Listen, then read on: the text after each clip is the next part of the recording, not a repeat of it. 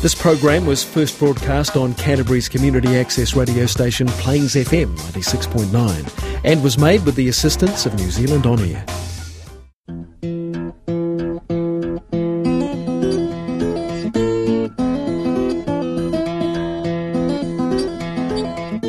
Welcome to Foundations, a weekly program brought to you by the Reformed Church of Christchurch.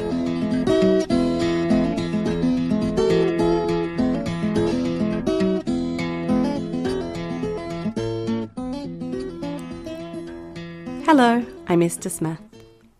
Can you remember times when your parents disciplined you when you were young? Maybe if you have children now, you discipline them. Why are people disciplined? The answer is surely for their own good. The Bible outlines methods of discipline for the Christian church, and here's Hendrik to tell us more about the importance of church discipline. What comes to your mind when you hear the word discipline?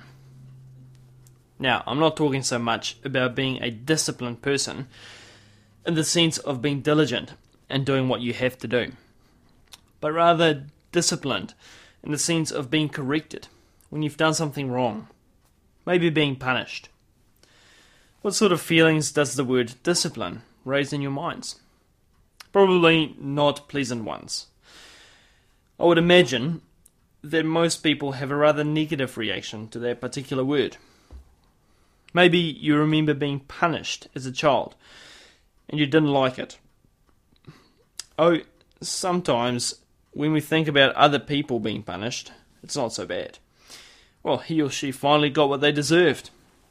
But when it comes to ourselves, no doubt we can come up with all sorts of excuses as to why we didn't deserve to be punished. In any event, it can safely be said that the idea of discipline is not something that brings up warm and pleasant thoughts in the minds of most people. You know, though, in the church, discipline sometimes has to take place. Sometimes the leaders in a church have to say to members who've done something wrong, "Sorry, but you aren't going to be able to enjoy all the privileges of membership. You can't eat the Lord's Supper with us." If they still won't acknowledge that what they've done is wrong, they may have to be told, "Sorry, but you can no longer be a member of this church." This is not something that's pleasant to think about.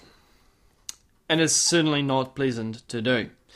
In fact, lots of churches would prefer simply to avoid disciplining people altogether. It's too hard. The thing is too, many church people think that it's unloving for the church to discipline members. They think it just drives people away from the church. Who wants to be part of a bossy church where they tell you what to do? And yet, it has to be said that church discipline is important. Crucial, in fact. So crucial that where there is no church discipline whatsoever, then you would really have to question whether, in fact, you have a true church there. Why? Well, for one thing, the Bible itself tells us that there will be times when the church must practice discipline. The Apostle Paul writes in the Bible, in 1 Corinthians chapter 5, verse 13, "Expel the wicked man from among you." And Jesus himself says in Matthew 18, regarding those who are confronted and still refuse to acknowledge that they've done something wrong, treat him as you would a pagan. In other words, as someone outside the church. So, discipline in the church is supposed to happen. When? Well, in a general sense, church discipline should always be taking place. The thing is, everyone in the church needs to be disciplined. We who are members of the church all need to support one another and instruct one another. And yes, even at times, admonish one another in love. Mind you, some people don't like to be admonished. They think that what they do and what they believe is nobody else's business. However, this is not a Christian attitude. Believers are not individual islands separate from one another. As we read in the Bible, in Galatians chapter 6, verse 1 and 2, "Brothers, if someone is caught in a sin, you who are spiritual should restore him gently. Carry each other's burdens, and in this way you will fulfill the law of Christ." Members of the church show love for one another when they watch over one another and help one another deal with the sin that affects us all. Mind you, it is very possible that this watching over one another can be done in a distorted and unloving way. Some people think it's their mission in life to make everyone else painfully aware of where they are falling short. Such people are more willing to see sin in others than in themselves. They are very confrontational, in the name of love, of course.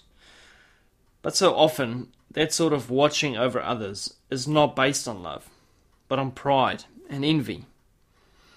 The Bible also says, "Do not judge, or you too will be judged."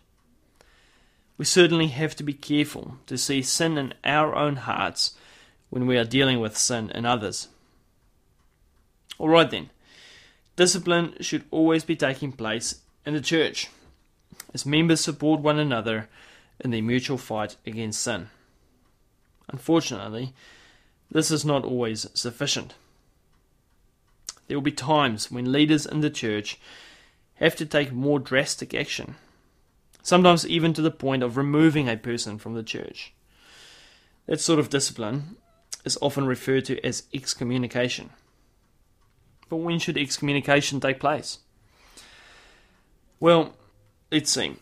You probably have to do something really bad to get kicked out of the church, right? Maybe kill someone, or how about running away with someone else's spouse? Well, actually, this misses the point. For one thing, it's not about kicking people out. For another thing, it's not so much about what you do that causes you ultimately to be removed from church. Rather, it's how you respond to what you have done. You see, no one in church is perfect. We're all sinners. But the question is, are we sorry for our sins? Do we demonstrate repentance? As a church member, you get put under discipline when you won't listen to the admonitions of the church. In other words, if you stubbornly refuse to recognize your sin and repent, that's when church discipline takes place. Mind you, this is not to say that we can go and commit all the terrible sins we want, as long as we say we're sorry. Go out all week and get drunk and fool around, as long as you feel sorry for it on Sunday. No, it doesn't work that way. A truly repentant heart will demonstrate itself in a changed life. The Christian won't be perfect, but he will seriously struggle against sin, and he'll do what he can to do better. When the believer shows that sort of repentance, then discipline is no longer necessary. You know, you might think that because of things you've done, no church will have you as a member. But if you have repented, if you believe in Jesus Christ, if you want to stop doing what you've done, then your sins are forgiven. No matter how great your sins were, they are forgiven, and you too can belong to a church. Thanks be to God that this can happen, and we can go forward as new people. You're listening to Foundations on Plains FM 96.9. Today you've heard Hendrik Barker reading edited material written by Reverend Jim Klausner. Next week we'll be continuing with the topic of church discipline, looking at how the church should exercise discipline. We hope you'll join us Sunday at 10 a.m, or our programs are rebroadcast on Sunday night at 10:30. Until then, goodbye from the Foundations team. You can contact the Foundations team by sending an email to foundationsonplains@gmail.com. Join us for worship on Sunday at the Reformed Church of Christchurch. Our services are at 10:30 a.m. and 5 p.m. at 63 Cornwall Street.